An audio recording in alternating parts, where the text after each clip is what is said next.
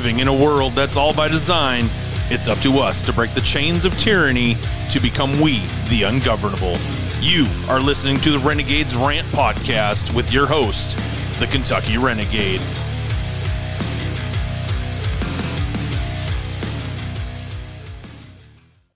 It's the Christmas season, and if you're looking to get one of your loved ones something from a veteran-owned and American company, look no further than HardlucksAllAmericanApparel.com. Now, Keith has partnered with some of the best veteran-owned companies out there. Nine Line, Till Valhalla Project, K-Bar Soap Company, Blackout Coffee, Duke Cannon, Warfighters.com, and Inert Mugs. So please, if you're looking to get those stocking stuffers and gifts for under the tree from an American-owned and veteran-owned company, go check out HardlucksAllAmericanApparel.com. Just let them know that the Kentucky Renegade sent you. At this time, I want to take a moment to thank my official sponsor, Inert Mugs. They have just launched their newest product, a 20-ounce tumbler inspired by the Heliborn laser fire and forget missile, better known as the Hellfire. Originally designed to defeat tanks and armor, the Hellfire has gathered fame as the go-to weapon for precision strikes against the worst of the worst. This design fully captures the beauty and ferocity of the Hellfire, and Inert Mugs have incorporated a few hidden surprises into the design. So head over to inertmugs.com and pick up yours today. And just for you, the listeners, use the promo code RR1776 and take 20% off your order. With the holidays around the corner, consider picking up a few extras as gifts. And remember, orders over $100, ship for free. It's inertmugs.com. All the flair without the pop. All right, welcome to the show, everybody. I'm very excited to have my next guest on. For those of you who have been listening to me, know that I'm about prepping and skill sets. And I am fortunate enough to have a gentleman here on the show today that comes from SaveOneMore.Life. He is the president and lead instructor. Welcome to the show, Twitch. Hey, thank you for having me on. Hey, no problem. So how's it going in your neck of the woods? It's going good. I'm currently hanging out in Virginia, my home state. So you're like in what part of like east, west, north, south? So Virginia? So we're near Lynchburg area for now, but the reason I'm not too worried about that is I travel all over. So if someone tries to locate me here, they'll have trouble. That's the way I feel about people trying to locate me as well. You know, I'm a very constitutional person, and I will utilize my constitutional right. I feel you. So, you know, one of the reasons why I had you come on the show, I seen your video that was put out by the Angry Prepper. And I mean, this is the thing, and people, I will put it on my social medias, the video that was done.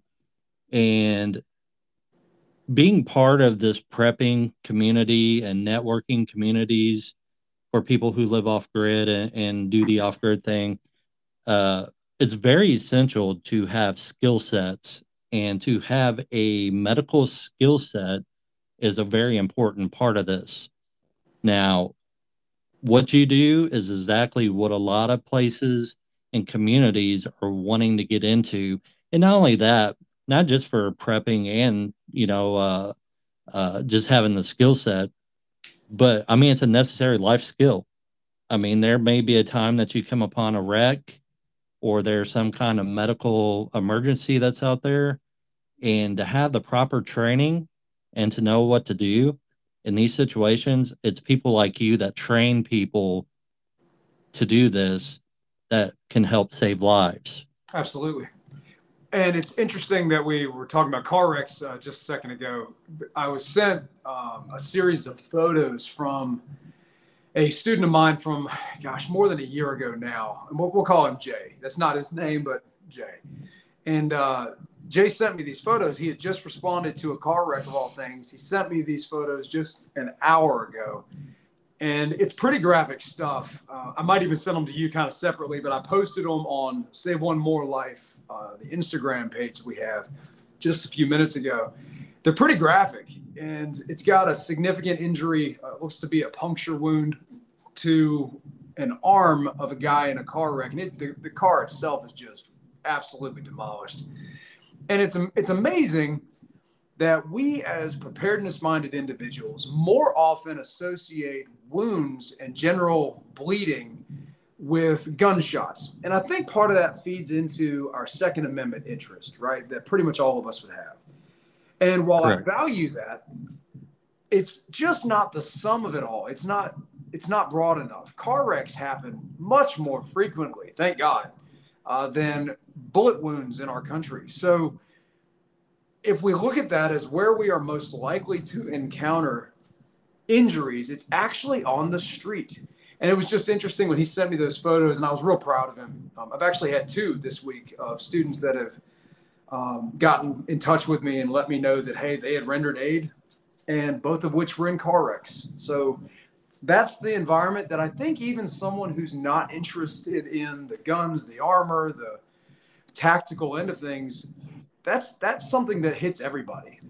Every mom, every granddad, everyone should be capable of doing the skills that we try to teach people in class, even down to children.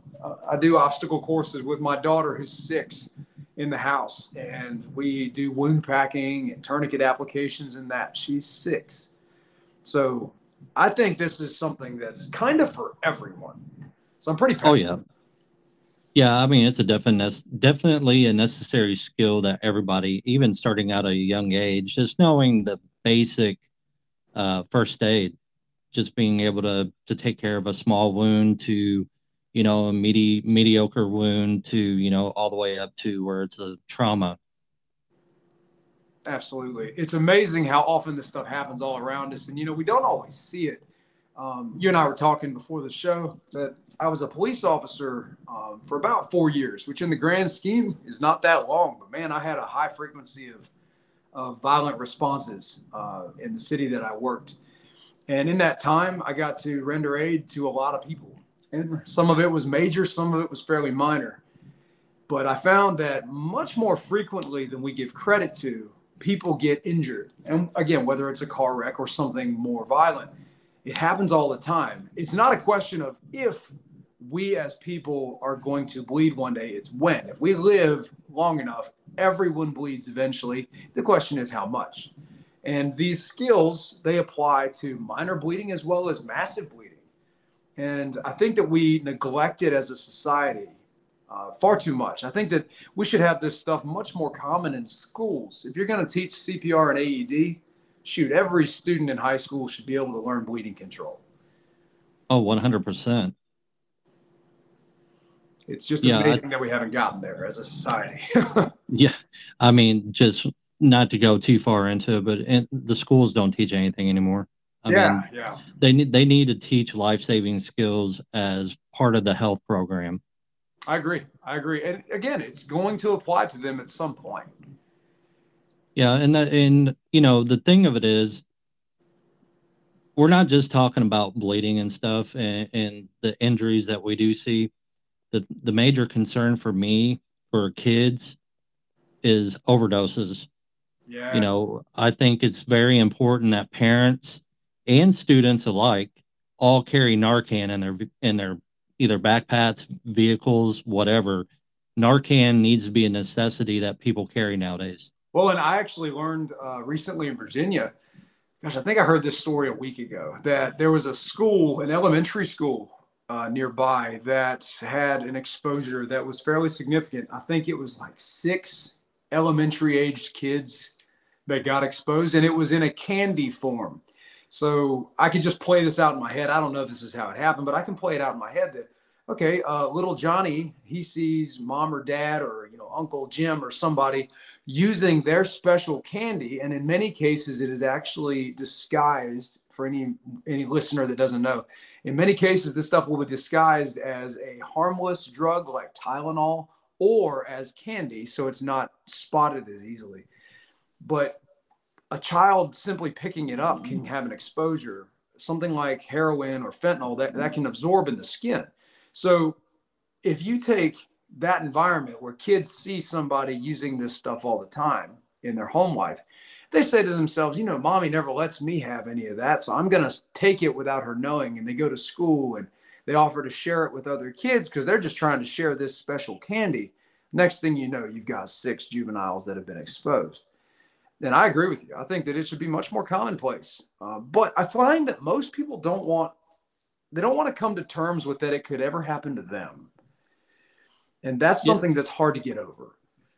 Yeah, and you see a lot of the majority of the overdoses are from people who don't think it's going to happen to them, and they get an exposure because they either, one, touched something that had the residue on it, or they unknowingly took it, you know, candy form or whichever, however it was put in, whatever it was in. Absolutely. You know, and I think that's a very important thing. I think that needs to be put in people's vehicles, have at home. I have them in my go bags. I have them, you know, in my truck and in my other vehicle. I always make sure that I have it all. And if you're embarrassed to go and get it from a certain place, you can always go to your local health departments. They always have these giveaways too, where you can go and you can pick it up. Yeah. In fact, I participated in one recently. And again, as a police officer, it's interesting. They never issued us Narcan. And fentanyl was evident then. I mean, I left police work in March of 2021. And fentanyl and heroin were everywhere. In fact, anytime we encountered overdose, if someone told us that they were using heroin, we could guarantee it had fentanyl in it, which is much more dangerous than just heroin. So when I was hearing about a local one of those giveaways, I decided, my wife and I both did, hey, let's go and see what this is about. 10 minutes later, you go in, they give you a quick demo with a trainer version of Narcan. And I'd seen this before, but they give you the demo, you hold the trainer one, and then they tell you to sign a piece of paper, and that's almost it. And they give you Narcan. So yeah. It was very hands off. You know, there wasn't a lot of oppressive view. It was actually very relaxed. Yeah, like here in where I live in Kentucky, they have right across the river in Indiana as well. You can just go to local health departments. Some businesses, they just have what's called the opioid exposure box. You can just open it up and you can take 2-3 things of Narcan with you, and that's all you need to do. Wow, I hadn't heard of that. Yeah, there's a lot of companies and businesses around in this area. That's what they do. They restock it basically every week. People just go and they pick it up, and that's all you have to do. Wow, that's something. I mean, because it's bad. It's bad here. It's bad all around the U.S. I mean, you just take in consideration what's going down at the southern border. We have all these people coming across, and you have all this stuff coming into our country unstopped. Yeah. I mean, Border Patrol can only do so much. Oh, yeah. I mean, it's amazing how sophisticated the drug trafficking networks are. And I'm not even really in the know on that. But what I do know is if you have even micro level skill, you can have this stuff mailed to your door. And in fact, we used to have various cases of this would happen. We'd have undercover units that would have to monitor various abandoned properties. We would, maybe have a undercover unit get notified by a CI or something like that, hey, there's going to be a drop and it's going to be at this address at this time. Man, it would be the literal U.S. Postal Service dropping this stuff off. They don't know what's in it, and they don't have enough manpower on the back end at the big old warehouse where they're bringing your mail. They don't have the ability to address every possible package that may contain drugs or paraphernalia. So they would have this stuff literally just shipped to people's houses through things like the black market on dark web. And it wasn't even hard. People could show you how to do this. It didn't take a lot of knowledge. And they'd have some guy they paid, $50 to, sitting next to the house at the next door over. And when that package gets dropped off, he'd go pick it up. So it's incredibly sophisticated, but at the same time, it's so simple that it's actually hard to track in a lot of cases. Yeah. I mean, I watch Contraband, Caught at the Border, the TV series that's on, I think it's on Nat Geo, but you just see exactly everything that they try to pull over on the Border Patrol and HSI and all them trying to get fentanyl and heroin and all these different drugs through our border. And then when they do get it through, the ramifications of it.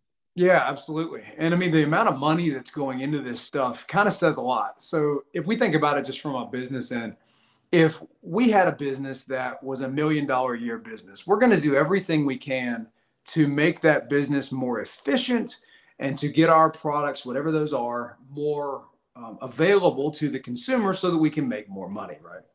And if we just use that simple version looking at cartels, that's going to be exactly how they're thinking as well. It's just using poison. So they're still trying to find the most efficient ways to get their product to the consumer. And they're going to use people that are disposable. They're going to use addicts that are disposable. They're going to use people that are just the mules that are moving the narcotics. They're not going to actually care about these people, but the goal is the same. They're going to get their product to the street level. Another thing we have to factor in is that they know they're going to lose some product. So for every big bust that we hear about that makes the news, where they catch, some big truckload of something at the border, man, we can probably guarantee that 10, 20, maybe 100 got missed. Oh yeah, they're definitely. not getting all of them for sure. No, and that's why they mass produce what they do. That's right. It don't even come into their profit margins. They don't really care because they know they're going to get caught at the border. It's the ones that aren't going to get caught that they're not really concerned about. Correct. And I'll give you another example. Again, this is more dealing with guns, right? Because that's another industry is underground gun sales. So we had a case one time that I was not really part of. I was on the periphery of it. I knew some of the players involved. And they were gang members from the city that I worked in the exact area that I worked. And the last 2 years I was a cop, I worked in the most dangerous area of our city. So some of these players we knew just by name. We knew what they looked like. We knew where they lived, the guys they bumped around with. And they would go spend, 10 grand maybe at a time buying firearms in a more conservative state. Let's say it's Virginia, right? They'd go buy firearms in Virginia. And they'd have somebody that's not going to show up with a criminal record that would do it. Then they would take those guns, however many firearms, $10,000 would get them.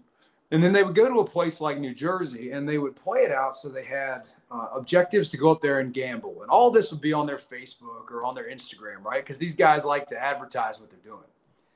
And so they talk about, we're going up and we're gonna play roulette at whatever casino on the boardwalk. Well, what they wouldn't tell you was there would be another car, and the other car would be full of women, and they would be going up there. And if you were to ask anyone, it's my girls, they're wanting to hang out, so they got the girls' car and then the guys' car, right? Well, the guys' car is more likely to get pulled over, so they wouldn't be carrying the firearms. The women would, so they would transport the guns, go all the way up north, and then they would sell them on the black market for $10,000 a gun. And then they would repeat this. And how quick do you think we could make quite a bit of money doing that? And they would do this pretty frequently. So anybody that says, well, we're just going to work around this by doing gun control, no, that's not going to work because criminals are smart too. They're human beings also. They're going to find a way to work around the system. Yep. And, I was watching another show where they were doing some undercover stuff and they were out in California and they had these undercover reporters go in and they were following around these cartel members and they were talking to them about purchase. Part of their job was to go out and purchase guns for the cartel and to get them back into Mexico. So the lady asked, she was like, so how much would you pay for an AR-15? And the cartel was like $5,000. Oh, wow. So it didn't matter to them if it was a Daniel Defense or a Ruger or a Smith & Wesson. It was just a flat $5,000 for whatever kind of AR-15 it was. So you just think about that. Like if you go and buy $1,000 AR-15, you can turn around and you can profit $4,000 more by selling it to the cartel. And that's what a lot of these people are doing. Oh, wow. And we know that the Los Angeles Police Department's under investigation for getting guns to the cartels to get them back into Mexico after they confiscate guns. Right. So that's very bothersome that we have a big police department like the Los Angeles Police Department basically smuggling guns to the cartels to get them back across into Mexico. And those are guns that are probably going to be used on U.S. citizens. You know, what's interesting to me is that I think we sometimes forget that human beings are corruptible, you know, and I view everything in my life from a spiritual vantage point, and I don't expect everyone else to. That's not my point. But with that lens, I can look at the Bible and see that we're given explanations for sin. And if you look at even very prominent figures throughout the Bible, like David, King David is one of the most identifiable figures in the Bible. And you look at him and you'll still see that he was a fallible man. You know, he was not perfect. And you'll see that he had a lustful nature about him. At certain points, he would have had arrogance. So when I look at someone like that, and they were still used so prevalently by the Lord, I look at myself and I'm like, well, I'm not near that awesome comparing to David. So my chances are I think, significantly lower to be used in comparison. But then he constantly uses us anyway. So I think that we can apply things that we see in the Bible to be more relevant in our world. You know, we can't look at human beings and expect them to function without oversight properly. I think we see that with Congress right now, with our presidency. There's got to be some level of oversight with organizations. So I don't know the context or the story dealing with the Los Angeles police, but I wouldn't really be shocked, because human beings are corruptible. And if we don't have a strong moral code, whether it's biblical or not, then we're easily shifted. So money is a very tangible way that many people fall victim to a lot of things. So I think that while I wouldn't be shocked by that, it's also incredibly sad. It undermines what the police force is supposed to be known for. And, Yeah. you know, that's something we were dealing with before I left. And again, I wasn't an LAPD cop, but I mean, a city is going to have certain symptoms. Again, I can back that up with the Bible too. Sodom and Gomorrah were cities. You got to be careful being in cities too long, I find. And when we have these symptoms happen in cities where people get kind of drowned by the amount of sin, the amount of wickedness that's going on, you see symptoms of that. People start getting confused. Their moral codes, moral compass starts becoming a little bit off, and it can be very subtle. And then after a while, it becomes normal.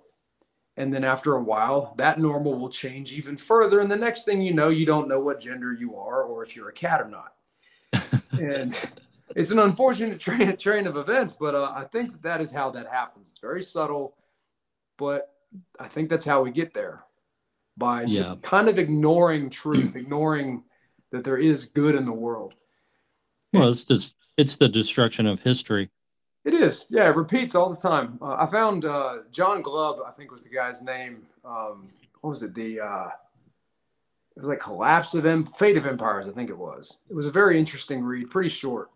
And he goes into some pretty good depth on the historical circles that go on, where different civilizations, they run their length of time, roughly 250 years. And that empire will eventually die off in a very similar way to what we're seeing now. I would like to take a moment to talk about my official sponsor of the Renegades Rant podcast. That's Trinot.com/Sinmin, CINMIN. Now, this is Cindy Davis, and she is a representative for Trinot. And please go check out her website and check out her shop, because she has a lot of amazing products. These are for both men and women, and these are products you can trust. Now, they have products such as Enrich. This is a fan favorite that's specially formulated to support the body's microbiome and encourage healthy digestion. Also, check out Nourish. Look after your gut microbiota and your skin will flourish. This is a GOS prebiotic meal replacement to help improve gut health and nutrition. Also improves gut skin access and increases beauty benefits on the skin. So please, if you would, go check out Cindy Davis and trinot.com/Sinman. Now, if you need to get a hold of her, you can also email her at sinman03@gmail.com. You can also find her in my link tree in my bio. Thank you. See that, things kind of go circular. Empires last roughly 250 years, and you'll see exceptions, of course, but generally that's the time frame that they'll last. And the U.S. has had about that time frame. And I think that we're seeing symptoms that we could verify looking at Rome or Greece or a bunch of different ones. And we can see that they have tendencies towards the same problems that we have, where men become more effeminate and they start having much more sexual lusts. In fact, sex as a thing in the culture becomes much more prominent. You'll see that like the gladiatorial games for Rome became a big focus in several of the emperor's time frames, and they would do that stuff for the same reason that football, I think, exists. It's a distraction. I find myself scrolling through things that are just burning time. They have no real value or use. It's a distraction. And as long as we can be kept distracted, I think that people are easier to control. And I can even say it with my kids, right? So if we have children that are just being kind of fussy, we try to distract them with things. We try to give them something to do to take their mind off of what was making them fussy. And we're no different, really. We're just older. Yeah. Yeah, I agree. I mean, it's called sports entertainment for a reason. Yeah. They want to keep you distracted. Then they're gonna load up the commercials to be, go get your COVID shot, and then they're gonna be like, here, you need to go gamble. Here, go to Vegas and basically waste your life away in sin and do all the things that people wouldn't normally do, but we're going to consume you with more shit you don't need and then more fear that they can push on you. Yep. And the part that is so important is to not fear. And that's the thing that's really difficult. Even if we don't feel like we're afraid. I think it's interesting what at least I observed during the pandemic, where we were given a lot of pieces of information. I remember a specific night where I was watching TV with some friends of mine, and they had Fauci on there, and he was given the conversation about how many people were going to die. And I don't remember the exact numbers, but it was massive, to the extent where I looked at my wife and I said, if he's right, then at least one person from our family will die. And I remember that being a really heavy moment for us, because I just feel like that's a certain level of fear that our country hasn't had to deal with in probably about 100 years. Probably since we had the Spanish flu, probably sometime around there would have been a similar vibe. And so our current generations haven't been confronted with that. And then I also had to look at it, and I'm about to have to go right back to the city that's probably going to kill me. And so my wife and I had conversations about that. And I was a cop the whole year of 2020, and all of the questions about, are we going to have fire bombings of our police department? Are we going to have riots? We had a lot of different unknowns. And you had the risk of every human interaction we had, we were being told could be lethal. And I learned a lot in that we can't live our life constantly worrying about what might happen. Instead, we need to constantly be looking as to what we can do with the time that we have. And that's kind of what caused my wife and I to start Save One More Life, is we want people to be doers. We want people to act instead of observe. And the stuff that we teach, I think, is easy to teach to pretty much anybody, because it's not teaching anyone to do anything violent.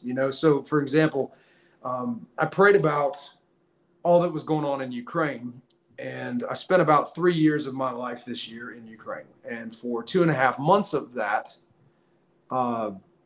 my family was actually with me. And we were training people in how to delay death and save lives, just like I'm teaching with Save One More Life. And while we were there, I've had people ask me, I can't believe, or mention to me, I can't believe that you're going over there and fighting somebody else's war. And I said, I didn't go to fight a war at all. I never carried a firearm over there. We got to shoot with the soldiers a couple times. That was purely for fun and for camaraderie. So the mindset that I had was, I'm not going for the violence, guys. I'm going because there's people dying. There's kids that are getting blown up. There's orphans and widows being made. And I think I can do something to help with that, maybe even just a little. And so by teaching people to render aid, I was like, this seems just like such a green area to function in, because I'm not teaching anyone to do violence. Because I don't inherently care about their war. I care about human life.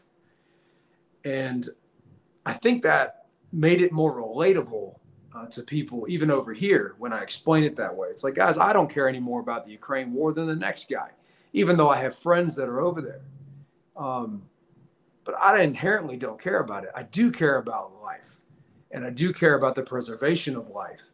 And that seems like just such a green area to me. I don't have any conflicts in my mind of teaching this stuff to pretty much anybody.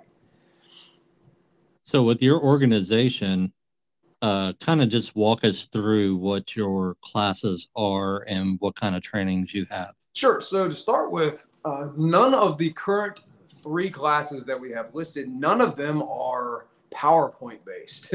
So I teach in a way that works for me, meaning it's how I would like to be taught. And I get bored easily. So I don't like sitting in a classroom. I'm not a big note taker. There is a time and a place for that, but that's not my style. So all 3 of the classes that are listed, which I'll go into in a moment, all 3 of them are very hands-on. It's a very tactile learning environment because we're trying to give people reps and sets of these skills with the information so that if they show up at a car wreck, they can act with the actual hands-on experience that they have gained in class. Book knowledge does not always translate very well when the incident is real. So we try to give people some of the book knowledge with a huge helping of the physical, tangible knowledge. And people also start to figure out how things work more because they actually get to try it. And I'll get a little bit more into that in a moment. But the first class we do is called Lifesaver. Lifesaver is the level 1 class that we offer. Now, by level 1, don't misunderstand. It's not beginner level in most cases.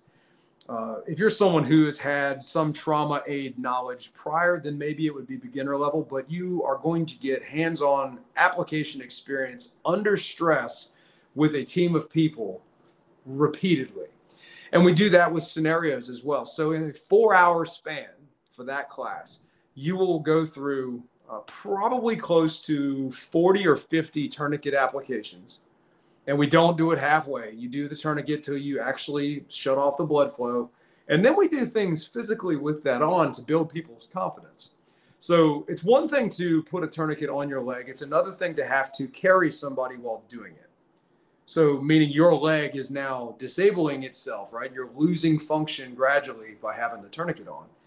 And then we're going to make you continue to help your people. So we're building people's mental resolve to not quit. And then the teamwork aspect, we do everything as a team unless otherwise told. So when we do scenarios, you're responding to a variety of different things. You're getting visual stimulations from blood mix that we throw in. There's a lot of audible stimulation because in my experience, when things go bad, it's very chaotic. It's very loud. So we try to involve that. And people's senses can get overwhelmed. So the student, when their senses get overwhelmed, they start to learn how they respond under stress. When your heart rate is up, when it's not easy. It's not a classroom setting. And people get a lot of gold nugget moments out of those times where they start to find out, hey, my body makes my leg shake during this moment when Twitch was yelling about something. Okay, well, now that they know that, they can work through that. And when it's real, like that car wreck I mentioned at the beginning here, he can actually respond effectively and actually make a difference. And then we got the second class, which is Life Keeper. Now, Life Keeper focuses on, all right, we got the tangible stuff in the first 4 hours, which we cover, by the way, the March algorithm. We go into, people can Google that if they don't know what it is, but it's the step-by-step process of what and how you should render aid to someone who is injured, right? And it focuses predominantly around bleeding. Well, then we get the Life Keeper and we start taking people's abilities away. So they got all that practice in the first 4 hours. They come back from lunch, and the next 4 hours, we start off by making them wear gloves. And it seems simple, just putting nitrile gloves on their hands, until you start to use them. And you'll find out a few things. That your dexterity changes, you can't feel as much, and that the gloves will rip. That's a very important takeaway. Most trauma kits that you can buy on the market will come with one pair of gloves of whatever size they put in it. And most people will never try them on.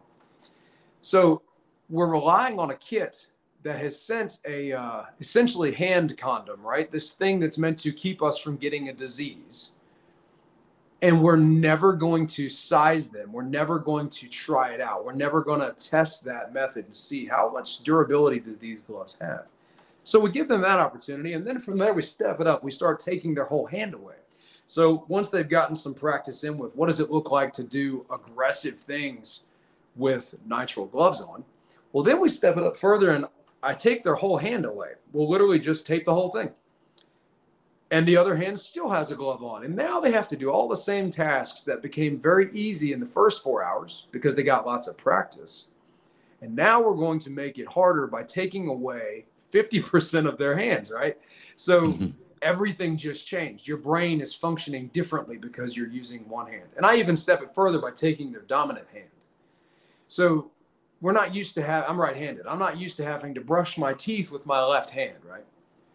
Much less something like wound packing or wrapping a trauma bandage around somebody or putting a chest seal on or a tourniquet or anything like that. We're not used to that. So again, it's a confidence builder. It's encouraging to see that the students actually start communicating more because they don't have a choice. They have to use their team because they can't do the task on their own. And then we can take it further than that. So I took their hand away. Cool. We leave that way for a couple hours. And then I take an eye away. So we'll cover one of their eyes. Doesn't matter really which, and it will stay that way. And then eventually we'll take away a portion of their hearing with things like earplugs.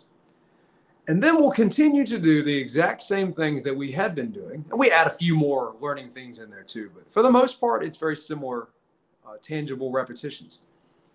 And again, it's forcing the students to find new ways, maybe even better ways, to do tasks that otherwise should be fairly simple. And then towards the end of that one, we take all that stuff off. We take all the hindrances, the disabilities away, and they get to do things with their whole body functioning normally again. And it's so awesome to watch. The students have just such an improved ability in just a handful of hours because they had to do it when it was hard. And then when it's not quite that hard, they just outperform well beyond what you would expect. And then, that's awesome. It is. And then finally, the third class that we're offering right now is Night Rescuer. And that one is the next day. So we do these in like a 2-day span. It'll be the next day. We do a voluntary Bible study at 5 p.m. on the second day. People can come or not. And then at 6 p.m., we do the night class. And so by 6 p.m., it's usually still fairly light outside. So we can still get some of the actual class items out of the way. You know, some of the actual instruction. We go over various weapon lights, handheld lights, headlamps, chemical lights, things like that as considerations that you would use at night. Because we spend half of our life in the dark, it's important to be able to function in the dark. So we go through some of that, and we'll do similar things again, but the real value is the scenarios. So there's several really interesting scenarios during the Night Rescuer class. We go more into force on force in that. We have some really nice, like Glock 19X airsoft guns that we use for that situation. And it's really important that we use things that are similar to real guns. And those are identical to a 19X. They'll use my holsters. I can attach my weapon lights to them. So as far as how they function, it's really similar if anyone carries a real firearm. And we'll throw a whole lot of different things at them. It could be active shooter stuff. It could be somebody wielding a blade. It could be someone who has snatched kids at a church. We give a lot of different scenarios in this. We also do things in and out of cars. because, again, we spend a significant portion of time in and around vehicles. So a lot of the scenarios that we throw in during the first day and the second day deal in or around cars. And I think that the heavy value that people get is just the repetitions that you're going to have for these otherwise simple tasks that people will try once maybe. And I don't know about you, man, but I don't want to bet my life or my family's life off of me training 1 minute with one item. You know, I don't want to show up on a car wreck and say, I really wish I had spent 20 more minutes practicing with that gauze or that tourniquet. And then, you know, I think the really cool thing that we try to offer is we're doing this like we did in Ukraine. We're doing it donation based. So in Ukraine, I felt convicted to go and teach as many people as we could for as low cost as we could do, right? So some people might have donated money for materials, but the students weren't expected to pay. If they chose to donate to the cause, that was different. But we wanted to provide this service just because we think it's so valuable. And that's what we're doing here now too. So these the public classes that we post online, you can just come to. We are very much thankful for any donations that are given, because that is what makes those classes possible. However, we know that there are people out there that have the right mindset. They have the right heart condition. They want to help people, but they just don't have the money to go to a $1,400 class. So you can literally sign up for the Save One More Life classes, and you can choose to donate $5, $100, $1,000, or no dollars. You can just choose a number. And I think that gives kind of almost a cop-out for the students too. If it's one thing if you try to tell me that you don't want to come to a training because you just can't afford it. Well, that's not the factor now. Choosing to not receive training like this when we're trying to make it as available as possible, all you have to do is show up. And we provide the materials, again, the donations that people have already given. It's like a pay it forward mindset. If someone decides that the class had value while they were there, cool, man. If you feel like it's worth something, pay it to the next guy. You know, donate for what the next class will cost. And so far, that's been a very successful format. That's really awesome. I mean, definitely something that people really need to take into consideration, considering the world we're living in right now. It doesn't matter what country you live in, doesn't matter what the situation is, just having this training, like you said, it saves lives. And, you know, if you come upon a wreck or, like I said, there's some kind of medical emergency, it's well worth the training. It's well worth going and doing. That's right. And what we see a lot, students will send an email after the class is all said and done and asking for anybody's feedback, good or bad, you know, because we learn a lot from bad feedback, but we don't usually get much. We also debrief in class, but one of the main things we've gotten feedback from students consistently on is that they feel empowered by the end of the classes. And so if I ask them, hey, can you clarify what you mean by that? They'll say, well, I'd like to think I would have tried to help somebody if I showed up at a shooting or at a wreck or something like that. But after the class, I know I can. I know I can do something about it. And that's what the guy, Jay, that I mentioned that sent me those pictures a little bit ago, that's what he said is, you know, that he felt like after the class that he could do something more than maybe he could have before. Same thing with the other guy that contacted us this week saying that aid had been rendered. Again, that was a car wreck as well. He was saying he could just hear me in his ear saying, you can do it. And he's like, and you know what? I can. And that's the whole goal, is to empower people and give them the skills so they can go forth and be like a righteous infection in the world and go out and spread that love and help people, man. Yeah, and the thing that I really like about what you were talking about is the fact that you put them through the ringer of pressure. Oh, yeah. Because people don't realize, you may think it might be something that you can just do when something like that happens, but once you actually get in there, the adrenaline rush is going to hit you at full max. Yes. Yeah. And I use a lot of personal testimonies in this stuff. And something I think is is more effective maybe is when people come to class, it's not me trying to convince them that I know all the best ways of doing anything. It's me trying to show them a way or a couple ways to do some things. So they've got some additional tools in their tool belt they can choose to use or not. But I also present it from usually things that didn't go right in my own life. So I bring personal testimonies to things, and some of the stories that I bring were from the street level when I was a cop. Some of them were from when I've been instructing, and I had a student one time, he stopped breathing in class. We had to put a nasal airway in him. But then one that's very prominent that I think has more impact than any other is what started me caring about medical stuff in the first place. And that is from my nephew. His name was Tal, and we were at his birthday party in, was it 2014? And in fact, it was in Virginia. And my whole family's there, all gathered around. He starts to choke on a baby carrot. And he had just turned 2 earlier in that week. And so his mama was a nurse at a local hospital, had been for years, and she's now a nurse practitioner. So she had the knowledge, right? And my dad, myself, several other people in the room, we had been CPR and AED certified for years. I had to be for jobs. My dad was actually a CPR and AED instructor.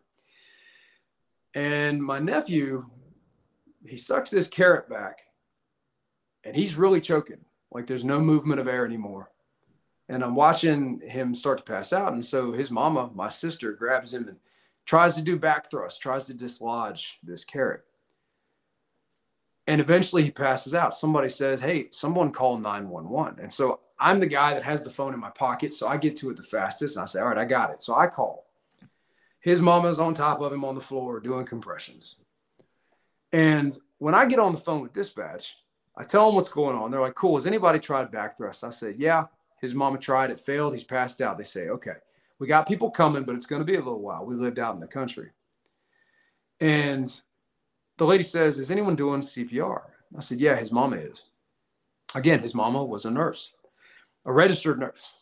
And she says, cool, tell her to do 2 breaths and then 30 compressions. So I said, hey, this lady says do 2 breaths to 30 compressions. I relay that to my sister. And in the middle of doing compressions on her son, my sister looks up at me, and I can still see her in my mind. And she says, he's choking. Are they sure about giving the breaths? And so I asked the lady again, I said, ma'am, he's choking. Are you sure about those breaths? She says, yes, do 2 breaths to 30 compressions. Now, what I didn't know at the time, but I know now because I've been a cop since then, was she doesn't know, man. She's reading a script. I've been in dispatch offices since then. They have a book they flip through for the most common answers to the most common questions, and they will read it verbatim. She doesn't know what the answer is. And she's also not the one standing there. I am. My sister is. My family is. We're the ones that are actually responsible because we're the ones that are there. And because I had never been confronted with these different questions like, what if the person's choking? What do you do then? What if the person's not breathing, but they have a pulse? What do you do then? I had never had that in a CPR class, and I'd had to take several by this point in my life. I had to get certified again every year. My dad didn't ask that question either. My sister, she questioned it, but then I gave bad information. I should have taken a moment, and I should have taken a breath.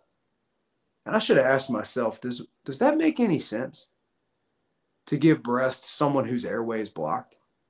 Because if I had thought about it, the answer is no, it makes no sense at all. You should just give compressions. We actually ended up doing this push-pull kind of thing with the carrot, man. Because of the information I relayed, my sister, she gives these breaths and she does the compressions because she was trusting me to give her the right answer. And I didn't. I failed her. And so by giving the breaths, you're forcing the carrot further down. And then when you're giving compressions, you're kind of trying to move it back up. And then you're giving breaths and you're pushing it back down. And eventually when they took him in the ambulance, they got him to the hospital, they pronounced him dead. They found that the carrot was so far lodged that only surgery would have removed it. And that's my fault, man. No, don't put that on you. So I actually own it on purpose because it is. I didn't have to give the bad information that led to that bad outcome. Now, at the same time, we didn't cause him to choke, right? So I know that. And I don't carry the guilt of this now. I had to deal with that, though. What I do now is I make sure that I own it. And I make sure that I tell everyone that I teach in class that story. And it's a very specific moment in class when I share it. But I make sure that I share it in every class because I don't want anyone to do that again. And if people can learn from the things that went wrong or didn't go as well as they could, maybe, there's no telling how many people won't die because of bad decisions. And it even comes down to a spiritual thing for me, too. I refuse to believe that my nephew died for nothing. And it feels very much like Christ, right? So again, no one has to believe the way I do to come to class, but it is what motivates me. That I believe that Jesus, some people call him Yeshua or any number of other names. In Ukraine, they call him Jesus. You got the Messiah of humanity, one person, right, who died for all of humanity. And as a result of that one death, billions could be saved, right? Correct. Well, that's how I view with my nephew. If I can share that story, and now I've shared it with probably close to 3,500 people, something like that. If I can share that story and each one of those people goes and tells one other person, and I know at least some of them have shared it because I've had them tell me later on that they've shared it with family. There's no way to estimate how many kids might not have their parents or their guardians make those bad decisions when it's their turn to respond. So that one death, even though I wish I could go back and change it, that one death may potentially save thousands. And just that's the power of the story, you know. And that's it. And that is what motivates me. Well, you know, condolences to you and your family about that. Sorry for your loss. I mean, I appreciate that. Thank you. It's, you know, it's just things like that that does what you said. It motivates you. It makes you more determined not to repeat the errors that were made. Yep. And I tell you, that's the hurdle that we have when we are trying to, I don't like using the word market, but we're trying to market the classes to, let's say, police departments or moreover for schools. Schools are the real hurdle. Police departments, you at least get confronted with bad things, so you might see the relevance in it. What I find more often with police officers is there's an arrogance that goes with it. We never wanted to admit that we didn't already know something because we were tasked with trying to tell the public what they ought to do, right? So you can suffer from a ego and you can suffer from thinking you don't need classes in trauma aid because, well, I'm a cop, even though that inherently meant nothing. Most officers had no interest in trauma aid. So schools, though, are the big one in my mind that is difficult to portray to the faculty and to the teachers why they should care about it before an incident happens. It's really difficult to convince someone that it can happen to them. And I know this to be the case. I've taught a couple different schools before. And one of them was an elementary/middle school. And it was right before they went back in for the new school year. My team and I, and this is when I worked for a previous employer, but still training in the same type of things. And I was their lead instructor. And we go in and we're going to teach this room full of about 30 teachers that people are going to entrust with their children every day. And I had about 5 people in that room that actually cared about the class. And that format was classroom based because that's what the company wanted for the level 1 class. And so that one did have a PowerPoint. That one had a lot of hands-on stuff, but it was also a lot of information because that's what the I guess format that would work for teachers was thought to be. And what we found was I cannot make someone care about life. I can't make them believe that this could happen in their watch. So people like me, probably people like you, we know it can happen. So, because we've already gotten to witness it with our own eyes. I've already gotten to witness the life leaving a family member because I should have known more, or I should have done more, or I should have done something different. And so I want people to care about it, but trying to make them care about it before it happens to them proves a challenge. Yeah, 100%.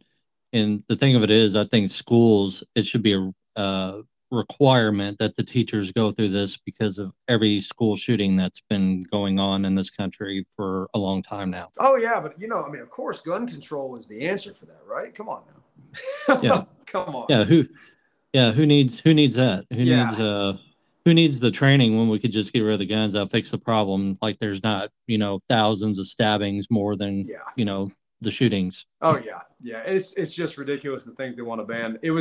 We were literally trained in the police academy. The most dangerous things to us were handguns, not because they were as likely to penetrate our armor, but because they were more likely to be carried. So when I hear politicians that are trying to ban things like AR-15s, I'm not hoping that they focus on the handguns, not at all. But it really doesn't make any sense because that's not the most dangerous thing that we encountered. It also was not the most likely thing to find on the average person, right? You're not just going to find the average gangbanger carrying around a 16-inch AR. If we did, we got lots of calls about it, and we would arrive in force with equal weaponry, right? But they don't want to hit on that, or the fact that, at least the last time I looked at FBI statistics, that hands and feet, meaning fighting essentially, right? Kicks, punches, things like that would kill more people than any rifle in this country. And there's a lot of different kinds of rifles. Oh, yeah. So statistics like that, they just get swept to the side, that it's misrepresented or something. And it's just ridiculous. Bats, hammers, knives, they're never going away. Cars. Cars is becoming the new thing. Yeah, let's just use a car to ram through a parade and get as many people as you can. Yeah, and see, anytime I hear someone talk about they advocate the banning of firearms because, well, look at how many people have been harmed by these things. My reaction to that is, you got a point there. We should ban cars as well. And nobody's going to be in favor of that, right? Because, well, no, we can't ban cars. Well, there's not a constitutional right talking about cars. There's one talking about firearms, though.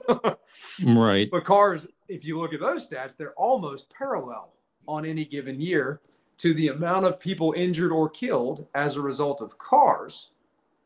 Well, so, okay, are we going to talk about banning those entirely? I'm not talking about just taking away the diesel ones or the standard gasoline-fueled ones. I'm talking about all cars. We can't have those. It might be dangerous. Right. Many of you who have been listening to this podcast know I support an organization called Change Unchained. Now, Change Unchained is a 501c3 anti-human trafficking organization. Now, this is ran by Troy and Tiffany. They have a burn it down ranch where they have tiny homes on the ranch for the victims. The victims receive their aftercare and life skills and the things they need to be turned back over into society. Now, we are needing to build more tiny homes. So we need you to make a donation, or you can go to changeunchained.com, make the donation there, or you can also purchase any kind of merchandise like the hats, the shirts, the hoodies, the things that they have on their shop. Those proceeds will go towards the tiny home and to the victims. Also, you can go to innertmugs.com, where they have collaborated with Change Unchained to do a Change Unchained tumbler and burn it down tumbler. The purchase of those, the proceeds will go towards the tiny home and the victims. So we need to put an end to human trafficking, and please support Change Unchained.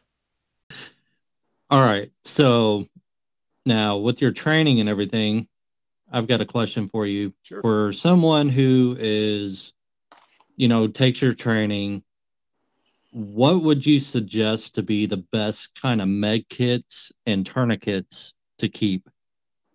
All right, so let's break that down a little bit. Okay. So I think that there are some things you can pay less for and get a somewhat equal item.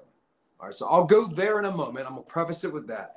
However, a tourniquet is not one of them. So in class, I try to show people some of the cheaper varieties of things that will still work for the most part as well or really close as these professional grade items that are much more expensive. An example of that is a trauma bandage. You can go spend $7 on a North American Rescue emergency trauma bandage that's 6 inches long, or wide rather, 6 inches wide.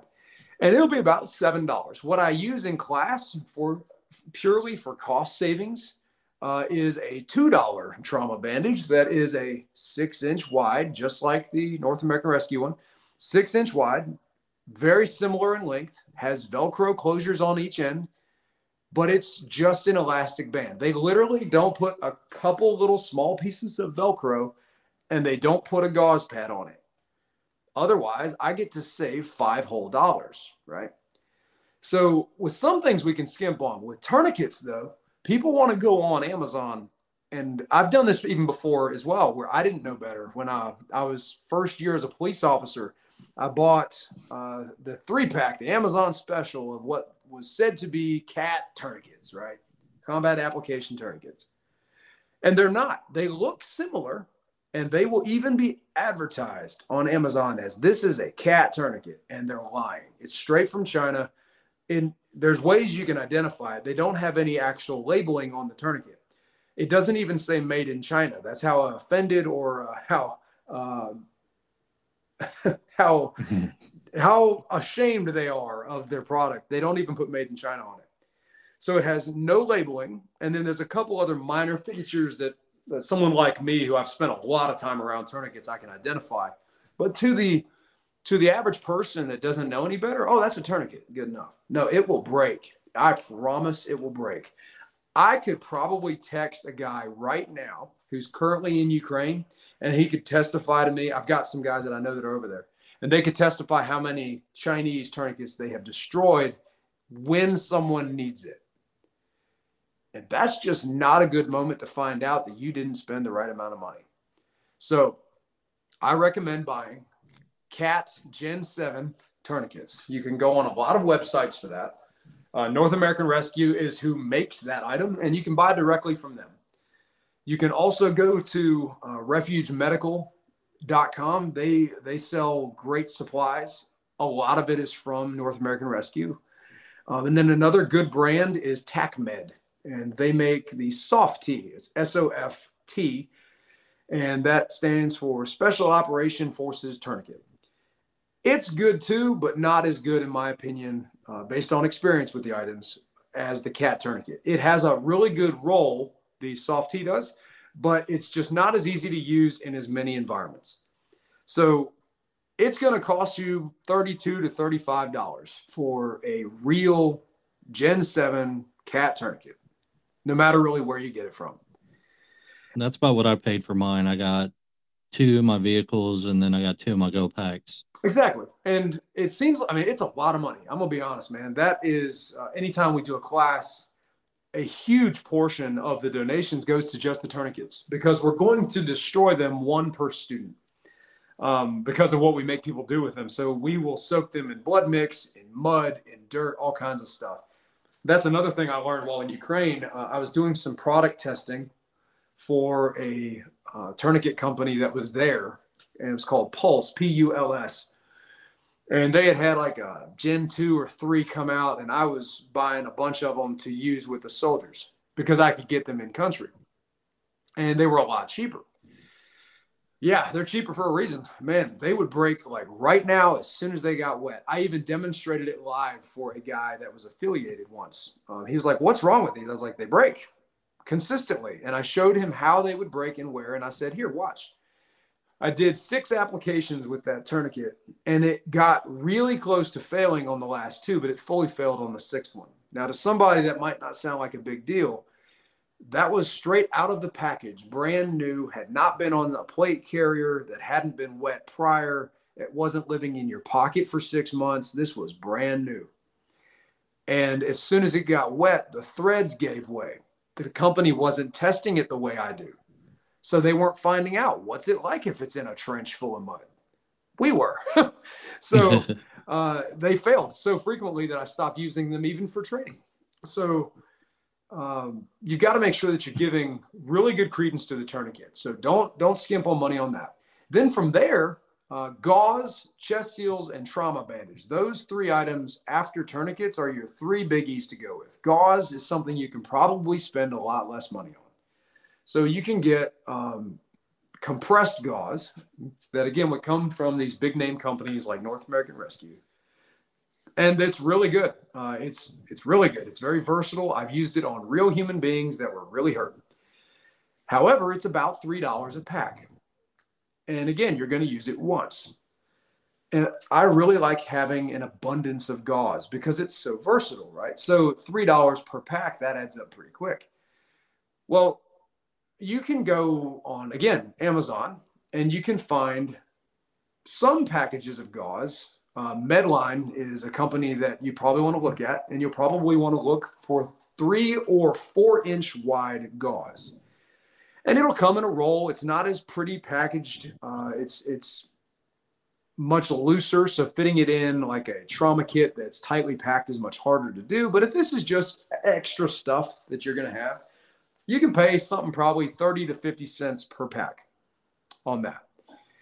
That's a lot cheaper. With that kind of price, you don't mind using it, and you don't mind training with it either. Then trauma bandages, there's a lot of different sizes of those, and you will use the different size ones for some varying things, like a 4 and a 6 inch trauma bandage. You'll use those for the most applications. They've got like the big cinch, or there's a big H&H bandage that's meant for abdominal wounds to like keep intestines in place. But those are a lot more uncommon. You can spend $5 to $8 on a trauma bandage, or you can do like I already talked about, and get a ace bandage that has Velcro on each end, and you spend $2 and fold it yourself, put it somewhere. And then from there, chest seals. So chest seals is another one I don't want to skimp on really. If you're going to get chest seals, either get Halo or Hyphen brand chest seals. I've used both of those on casualties, and we've also used them a lot in training. And I usually get them very wet in training on purpose, so that students, they get the vibe of what it will take, what it won't. They don't stick to everything. I've personally had a guy that was stabbed that I couldn't get the blood to stop flowing fast enough to get a chest seal on him. And this chest seal just wouldn't stick to a bloody surface. So it was just a good learning moment. We practice ways around that in class. We'll show people that. But yeah, Hyphen and Halo, those are the big brands for that. You can spend, depending on the size of the seal, $12 for a twin pack, up to about $22 for a twin pack. That's nothing you want to skimp on, period, is the tourniquets, the chest pads, and all that stuff. Yep. So with your training, how do groups of people or just people in general go about getting the training? Yeah, so if you're interested in the training, guys, you can go to SaveOneMore.Life, and it's all words. So the lettering there, it's not the number 1. It's actually written out, and it's not a .com. It's SaveOneMore.Life. That'll take you to our website. You'll see some photos from previous classes or from when we were in Ukraine, some of the soldiers that we were training. You'll also see class dates. So you can go to take a class at the tab at the top right. And when you click on that, it'll show you the current listings of public classes. Now, if you're somebody that says, man, they're not in my area, there's a couple things. One, you could sign up for our mailing list or email list. And that's the best way to be informed when new classes are posted. So definitely sign up for that. I signed up today. Awesome. And it's pretty simple. It doesn't take a lot of time. We're also not trying to bombard you guys. You can expect to get a notification maybe once a month or once bi-monthly, something like that. It's only when we have something to show you. So we're not going to bombard you with emails. And if you wanted to take a class, click the Take a Class tab, and it'll show you those options. You click the one that's relevant to you. If you want to take all 3 of the classes over the course of 2 days that we offer it, then you will want to sign up for the one that lists all 3 classes. It makes easy sense. And then it'll take you to a page when you click that will ask you if you're wanting to, like, what you're wanting to pay. You can put whatever number in that you want. including the number 0. But just know that the donations, that's what's helping the next guy. We're doing this in a pay it forward kind of way, where I'm trusting that if the Lord wants these classes to continue, that he will make that happen. And so far, when people come to class, I think that they consistently get so much out of it that it makes them actually want more. And we've had people ask actually if it's worth coming again to class. And I tell them, yeah, you can just come again. Just sign up if you want. We don't always do the same scenarios. So if you come to a class, let's say in Tennessee, you will get a different version of class than if you come to one in, let's say, North Carolina. We change it all the time. There's no guaranteed way for the student to know if it's going to have similarities or not. Well, on top of that, then it helps build your muscle memory. It does. Yeah, it does. And every venue we use adds different interesting challenges for me as the instructor. I'll give you an example. So there's a really great venue we like to use in Indiana. A friend of mine named John, he's got a good YouTube channel, NYS TV. He goes into a lot of interesting conspiracies or a lot of interesting current events. Really cool guy. But John himself is a great man. And he's got a place that's a big barn. It's like a 3-story, 7,000 square foot barn that he uses for a lot of different functions. He lets us go use that facility for training. And it's an excellent venue. It's got stairs. It's got lots of rooms. It's got 3 levels. It's got a pond outside. It's got all this different stuff that we can use however we want. He doesn't care.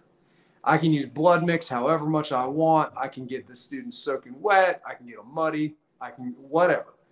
So we can use fireworks, all this different stuff. And he just doesn't care. He also tends to help us with the class. Well, that environment lets me do a whole different series of things because of the venue. Then if we go to a place like we have coming up in North Carolina, we've got a class in January that still has some spots open if anybody's interested. It's going to be near Charlotte. And that class has a very different vibe that it's going to have. So the venue there is much more rural in nature. And it's just a lot of fun. Every time we go to a new venue, I get to try new things. We get to do different things purely because what the venue has around it. So an example is, just for instance, this isn't necessarily what will happen in North Carolina, but if there's a lot of woods in an area, we can do a scenario through woods. And it changes everything. Trying to move casualties safely out of a wooded environment is very different than on a flat floor in a hospital, right? Correct. So just that minor change changes everything about the class. Same thing when we go to the dark stuff. So when we go to the nighttime class for night rescue, some environments I can illuminate as I see fit. So again, that barn, it means that I can turn lights on or off however I want. Or it's really cool when we have an environment that doesn't have power at all, where the only illumination you've got, the only ambient light you've got is from whatever lights I'm letting you use at the time. That could be literally a green chem light, a green glow stick. So every environment's different, every class is different, but consistently the stress learning is there. That's the best way I've found for people to have long-lasting results that they can actually go out and they can actually use on real people. So do you happen to have like a water scenario, like say somebody's on a jet ski, falls off, cracks their head, they're passed out in the water, that kind of a thing? I don't currently, partly because that is not an environment I usually have access to simulate. Gotcha. But that's an excellent idea. I mean, that's a very common one. That boating accidents happen all the time. That's an excellent version of something we could do in the future. That just kind of is because I haven't had an environment that would be. See, my mind's going like 100 miles per hour right now, thinking of scenarios and situations, thinking about this. So oh yeah, I feel you. It just came up. I literally sit around and just fantasize about scenarios. In fact, I've got 2 new ones that nobody's had yet that I'm going to be throwing into the North Carolina class for the first go. Now, the Indiana one, that's in Tell City, right? It is. Yeah, we've got 2 dates currently listed. I think one is in September, and I think one is in March or April. I'd have to actually pull up my own website to tell you for certain. That's interesting because that's not too far from where I'm at. Yeah, it's a great place. And again, John is an awesome guy. It's about hour and 15 minutes from me. Oh, shoot. Then I ought to see you soon then. I will have to definitely look at signing up because I really need to go back and practice my skills because I haven't worked in the hospital since 2020. Sure. End of 2020. So, well, you know what's cool is I try to present these. Hopefully, this is something anybody listening is gathering. I'm trying to present these things not in a egotistical, know-it-all way. I'm just trying to show people what I have found works and what I've experienced or what I've observed. Right.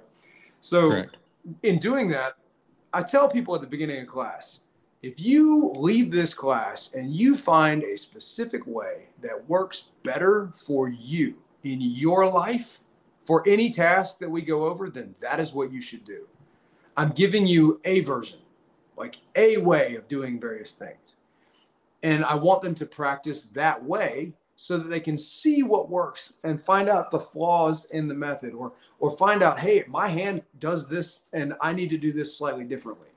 It's almost like this journey of self-discovery. I want them to figure out what works and why. And if they can do that without me telling them on a PowerPoint, that's the stuff that will stick in their brain. Yeah, see, I can't learn from just sitting in a classroom. I have to be hands-on or else reading it, I'll forget about it, 10, 15 minutes later. Me too. And in fact, that's, again, why I teach it the way I do. It's a replica of what I want to learn like. Plus, I just want to get my hands, dirty and do it myself, like have somebody show me, then let me do it, and then you observe me do it. Exactly. It's also different when you can experience what things feel like, right? So we can't do that with every topic, but with tourniquets as an example, I made a video one time. I've got a YouTube channel called Shield Bearer of Faith, and then we also have a SaveOneMore.Life YouTube channel. They're separate. Well, on the Shield Bearer of Faith channel, I've done a video before where I was just doing like sledgehammer swings on a tire and some tire flips and some sandbag lifts, things like that. They were just simple activities with tourniquet application though. And this is something people can just do in their backyard. And that was what I was trying to point out. You always get the people though, right, that are going to fly off the rails with the comments and be like, his arm is going to fall off.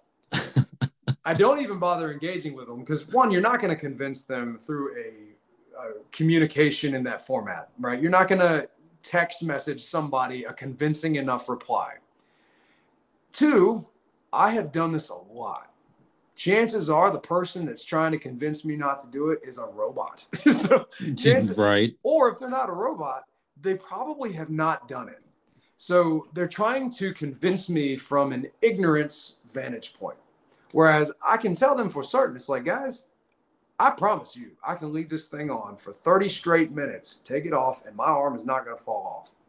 Now, we don't try to do that. We don't try to leave it on for 30 minutes straight, but we can leave it on 10 or 15 with no problem at all.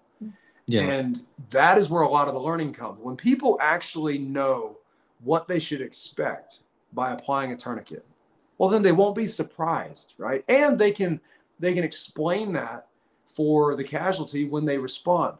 If you're going to come and help me at a car wreck and you're going to tell me, hey, man, I'm going to put a tourniquet on you and it's going to save your life. Well, as soon as you start tightening that thing down and it starts to hurt, I'm going to think something's wrong if you don't tell me that it's supposed to, right? So we have to know that ahead of time. I don't want people to respond out of a vantage point of ignorance. I want them to go knowing, hey, buddy, this is going to hurt, but it's going to save your life. I'm here with you. I got you. That's much more convincing to me than just putting it on me and letting me deal with it. That's just plain and simple. People just need to know that when you are applying tourniquets, they're going to hurt. And, you just need to feed back the information to the person that you're applying it to. Yep. And so that way you don't get hit too on top of it. Absolutely. Yeah. Keeping yourself safe is another prominent thing we go over. Especially with things like wound packing. If you're going to dive in gauze deep in someone's pelvic girdle, you're going to need to be aware they're going to probably not like that. Right. So we go over some of that. Another thing that we get feedback on by the end of class, because again, we do so many applications of these tasks, is by the end, people have had tourniquets put on themselves or put on someone else so many times that they actually build a tolerance to it. And an example of that is if you've ever met someone who has had like 7 or 8 children. By the time they get to the 5th one, they know what's going on, right? Right. So it's not to say that they don't feel it. It's to say that they know what's going on. Their brain has already rationalized it, and they have a tolerance to what's happening that someone that's giving birth the first time may or may not have. Well, it's the same with tourniquets, where we can actually build a tolerance to that. You can do this task so many times that you just think it's nothing. And I witnessed this in class where people will forget they even have them on. I'll get them to continue doing an activity because we're building their mind. I want to make them believe they can't die. I want to make them believe they can't lose, that they will continue on until they can't do anymore. And when that's the expectation, they find that by the end of class, they have a significant resilience to having part of their body disabled or having a tourniquet on for 10 straight minutes. They just don't notice it anymore. It's just another thing. Well, chances are that person will do much better when it's real. And you see this in military and law enforcement training with things like simunitions. We were not allowed to die when we had training like that. We were never allowed to act like we were even shot. You were instructed. It's like, you will continue on until you can't do anymore, because they wanted to get you to practice not quitting. It is something you can practice. And I found that now I'm not a very good person to play paintball or airsoft with, because if you hit me in the big toe, I'm not dead. I'm not out. And that's how my mind was reprogrammed by the training that they gave us. Well, now I feed that to people too in my classes. I want them to practice not dying. I want them to practice continuing on. You don't quit. You don't get to choose when your last moment is. And that's actually reality anyway. If you are injured to the point of death, you'll be gone in a minute. You won't have to decide. Don't quit though. Do everything you can do as long as you can do it. And everything else is up to God. Correct. All right. So with your organization, where would you like to see this go, and what are your future goals with it? Well, I'm really hoping that we can get people to know we exist more. That's the biggest hurdle right now, is just the awareness. And that's why I was so thankful that you're willing to do this, this whole thing with us, because that's the biggest problem we're having at the moment, is just people knowing that we are even doing this. So that's the big thing. If anyone talks about it, if anyone shares or likes any of the videos, again, we've got lots of videos. A lot of it is training oriented that people can just watch on Instagram, SaveOneMore.Life Instagram, or on YouTube. And they're usually in a minute or two, something like that. So real brief format. That's the big thing. Just people being aware we exist. And then getting people to show up to class, because it really doesn't matter how many dates or locations we set up if no one comes. So that's the big hurdle to get over. Funding, I'm confident, will be there as people see value. And that has continued to this point. The classes that are currently posted are because somebody has already seen enough value in what we're doing that they have donated. And so again, that pay it forward kind of method. And then I'm hoping that within the next year that we will hit hopefully the Northeast more. That was something that we've had more requests from. We've got a couple guys in New Jersey that have requested, but it's tougher to do in some of those areas because of some of the things we take. Yeah. And then we're wanting to do more classes Midwest, maybe even out West, but that one's a lot more expensive of a trip, going places like Idaho, Oregon. I've taught out there before. It's an expensive drive, and we have to drive because of the materials and gear we take. Correct. So we're hoping to set up more classes. I'm sure that we will do many more this coming year. We're also hoping to do another missions trip to somewhere. So we're functioning like domestic missionaries now, right? Where we're trying to do good things in the United States, and we're trying not to focus on making money doing it, right? In fact, to date right now, I have not made a paycheck from doing these classes, and we've done several in the last several months. That's not the objective of having this. The objective is to teach people. So what would be a couple countries you would like to go to?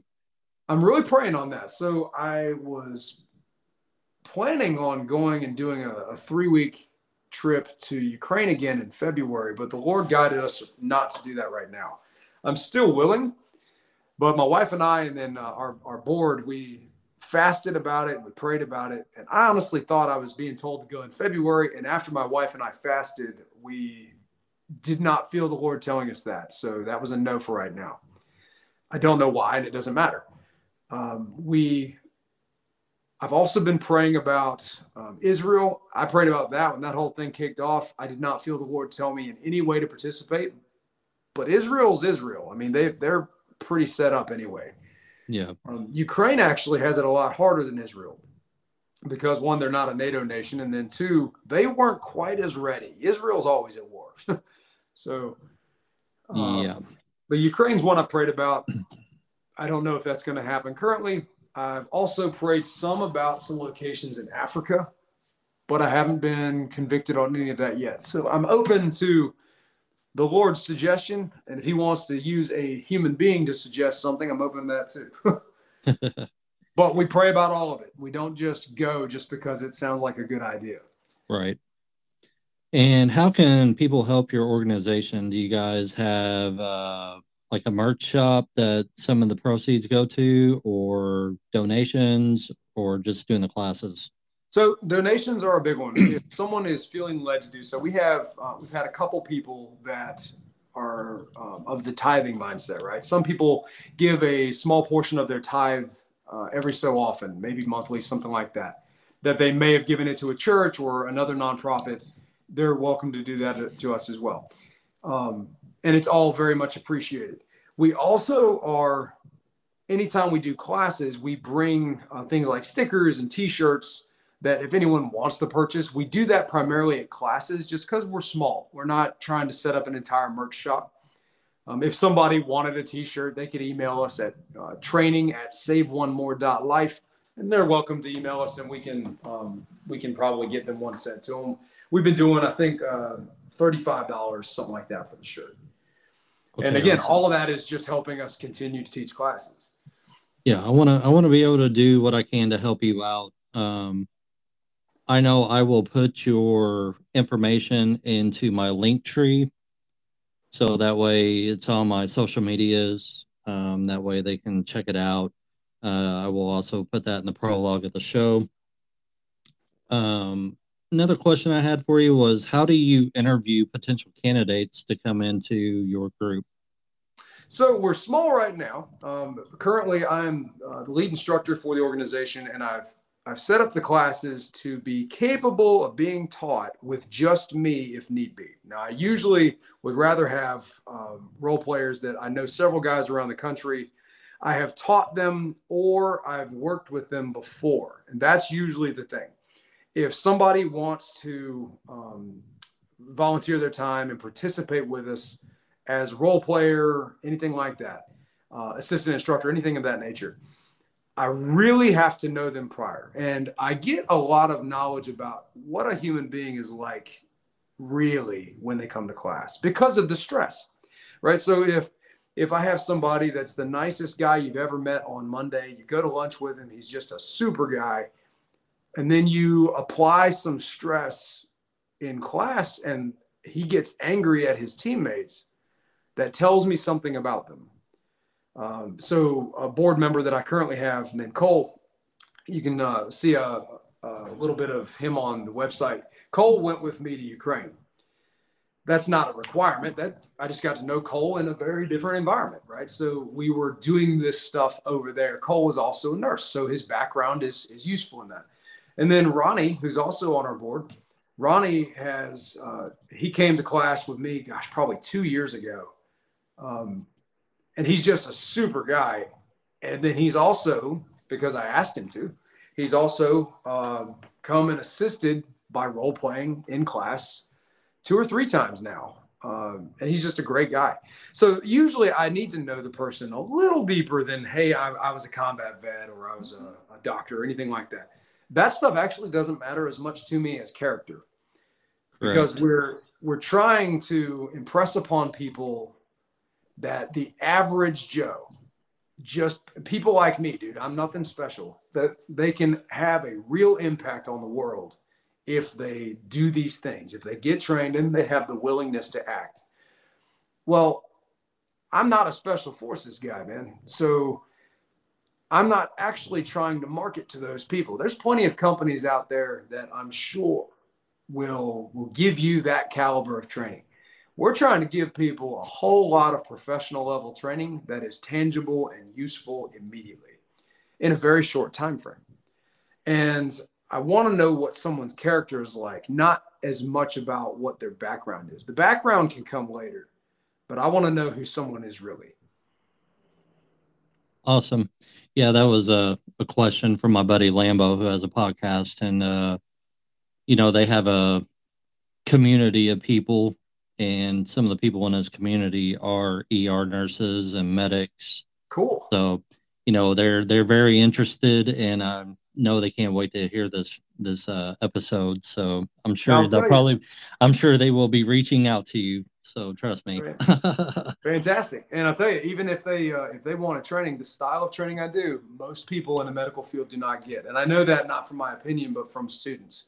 So I had an example of this in class once. He was a medical doctor who was in Afghanistan for the military. So he was doing surgeries and such for combat injuries, right? And he loved the class. I've had multiple special forces soldiers in class that love the class. I've had multiple guys that were retired from special forces that love the class. I had a guy, he had a really sad testimony, actually. He was a Vietnam vet, came to class, really cool guy.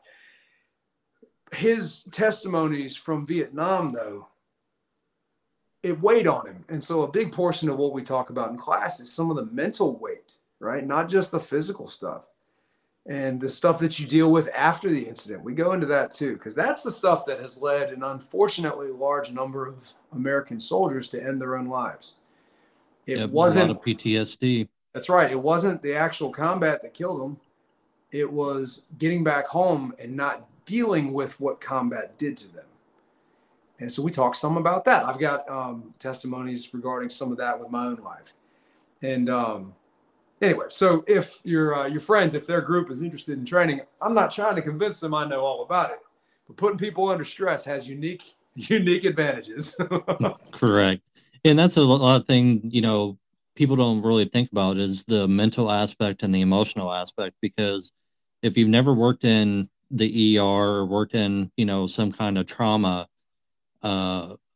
you don't realize the amount of PTSD you can suffer from seeing what you see, whether it be a gunshot wound, whether it be getting thrown from a vehicle to, just out of the ordinary kind of things. Yes.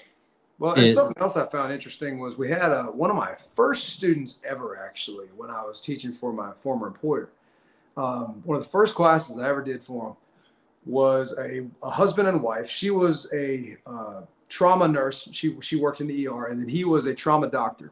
And I don't know their specific titles or fields. Don't get me wrong on that. But doctor and nurse in the ER is what their roles were. And I asked them at the end of class, I was like, guys, I'm humbled that y'all are in class, but why are you in my class? I'm nothing like what you guys are.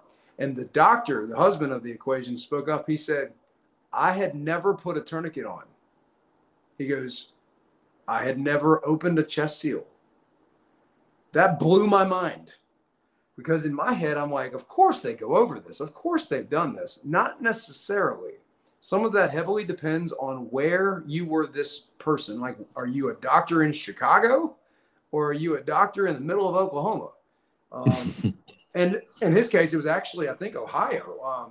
But anyway, that was a really interesting moment for me where he was very honest. He's like, dude, I'm good in my field. He's like, but I didn't have to know this stuff. All of these things you covered in this class are done before the person ever gets to me. And it was this clicking moment in my mind. It was this aha moment where he was telling me that the street level medicine that I teach is not what he was taught. No, the colleges, I mean, from what I know now about what goes on in some of these colleges, the way they train people and the way they teach people is nothing compared to what you're going to see in real life. Correct. Much less in a non-sterile environment, right? That's the street. When I reference like street level medicine, that's what I'm talking about. Is, it's not sterile. Everything's imperfect. It's not going to be well lit. You're not going to have all the people you're wanting to help you. It's just bad. You got potential threats around you. You don't know what the environment's going to bring, as compared to a more controlled setting in the hospital. And it's just not identical. It's not me trying to say one is more important than the other. They're just two different pieces of the same problem. The injured party needs to be able to get from the street level and survive long enough to get to the hospital. 100%. Well, I appreciate you coming on the show. Thank you for letting me. This has been one of my best episodes, one of my favorite episodes. Well, because just having the medical background and seeing what you have done with these classes and in the videos I've watched, completely amazing, very awesome idea, and I just thank you for coming on the show. Thank you so much for having me. If anybody has any questions, go to SaveOneMore.Life or email us training@SaveOneMore.Life. And where are you on social medias? So on Instagram, we are SaveOneMore.Life. And then if you go to YouTube, I think it's just SaveOneMore.Life. Awesome. So thank you, Twitch, for coming on the show. That is the show, everyone. Thanks for listening, and stay we the ungovernable.